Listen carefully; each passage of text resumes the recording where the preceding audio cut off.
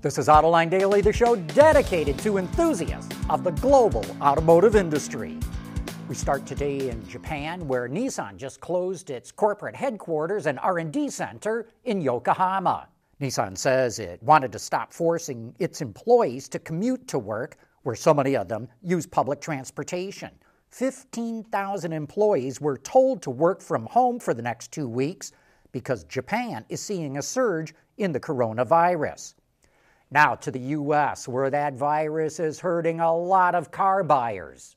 The Credit Acceptance Corporation, which caters to subprime car buyers, says many of them are losing their jobs and they're starting to skip their car payments. Another lender, Ally Financial, says 1 out of 4 of its customers, more than 1 million people, have asked to defer car payments, and 70% of them have never missed a payment before. Last week, we warned about the plummeting prices of used cars, and that could cause big financial damage with the in-house credit arms of automakers. And now we're starting to see some numbers of how bad the damage could be. JP Morgan estimates that GM Financial could lose $3 billion, while Ford Credit could lose $2.5 billion. The inventory of used cars is piling up, and auction houses will be in a mad scramble to sell them once the economy starts to reopen. That will result in plummeting prices, which means automakers will have to lower the residual values of cars coming off lease. And that's what will lead to big losses at the captive finance arms. A consumer survey by J.D. Power shows that automakers still have an uphill fight to try to sell electric vehicles. The survey found that 70% of Americans and 67% of Canadians have never even been in an EV.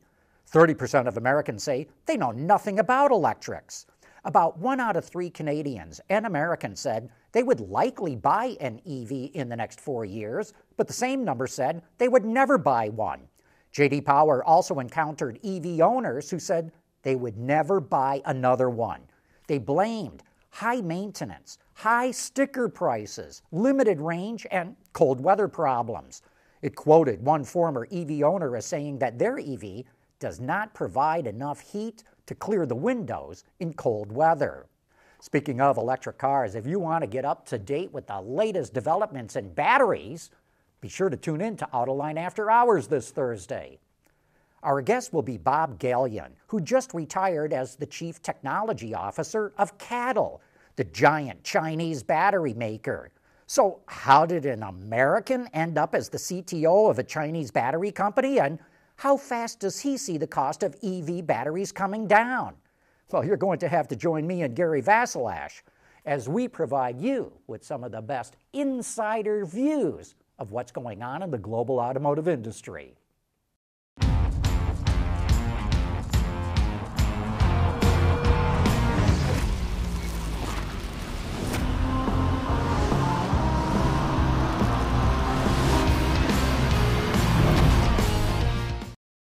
Big news in fuel cells today. Daimler and Volvo announced they're forming a new joint venture to develop heavy-duty fuel cell trucks.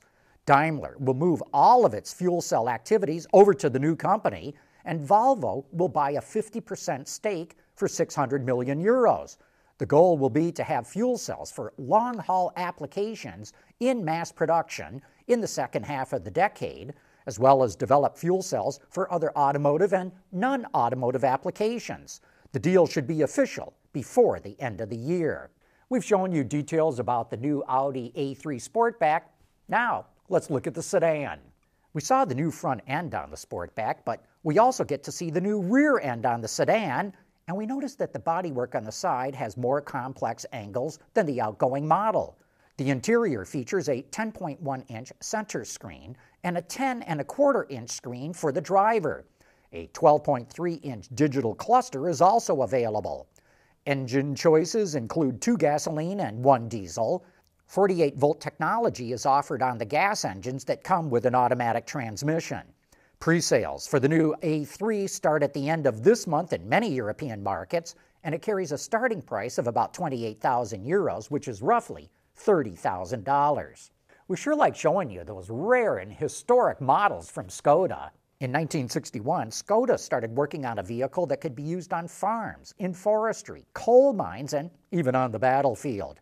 What it came up with is a short wheelbase off-road vehicle called the Type 998 or Agromobile. A roughly 40 horsepower inline four-cylinder engine sent power through a four-speed gearbox to a gear reduction unit and finally to the rear axle, which had a limited slip differential. The front wheels could also be engaged and locked, and there was a PTO shaft at the rear. The Agromobile could be configured a number of ways. The front windshield even folded down, and bench seats could be added to the rear for seating for up to 10 people. Only 13 prototypes were made, 10 of which went to the military, but the Agromobile was never produced, primarily because of the centrally controlled planned economy in the Czech Republic and the lack of influence of its army. And don't forget that the Indianapolis Motor Speedway is opening up its digital archives every Tuesday. This week focuses on the 1910s, including the shortest scheduled Indy 500. Hyundai is showing off the safety and connectivity features of the new i20.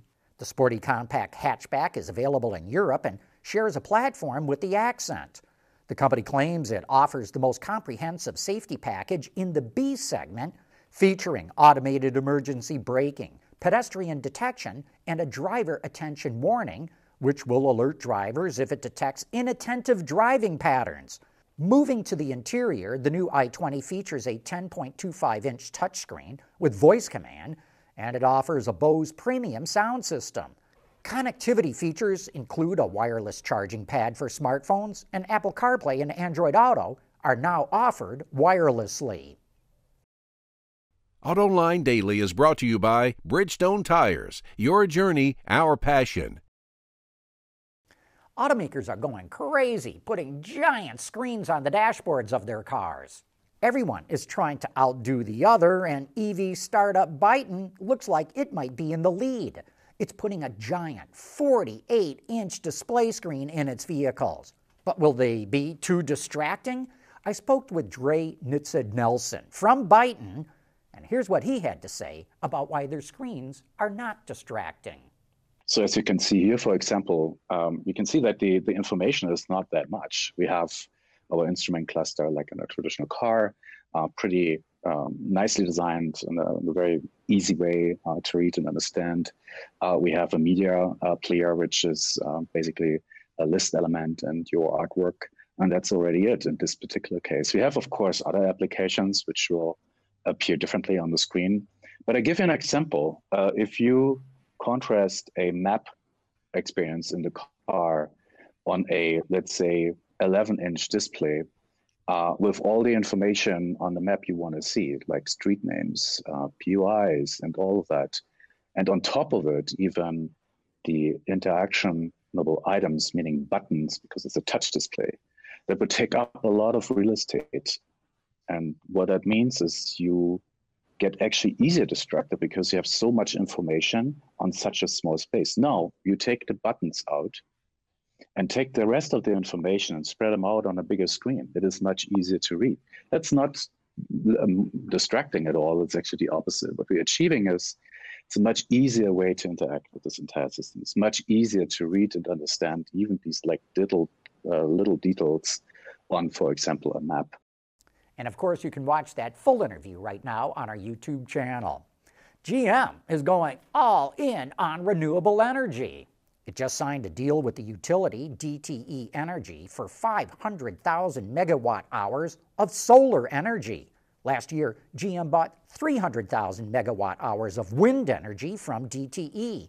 And by 2023, that solar and wind energy will be used to power all of the company's DTE-powered facilities in Southeast Michigan. That includes the company's global headquarters in downtown Detroit, its tech center in Warren, the Milford Proving Grounds, its Orion and Detroit Hamtramck plants, as well as several other sites in the area. GM's investment of 800,000 megawatt hours is the equivalent of 63 million gallons of gas of CO2 emissions, and it's enough electricity to power more than 100,000 homes in an average year. Well, Ford just proved something that maybe we already knew. And that's that new cars are quieter than old ones. Ford made a video comparing the in-cabin noise from models dating back to 1966. Not surprisingly, the amount of noise decreases over the years and ends with the new Ford Kuga with an impressive 69 decibels inside the car. But the thing is, Ford used a plug-in hybrid version of the Kuga for the test. So while the engines of other cars were singing away, the Kuga was running on electric power. And so, of course, we would all hope that it would run quieter. And that brings us to the end of today's report. Thanks for watching Autoline Daily.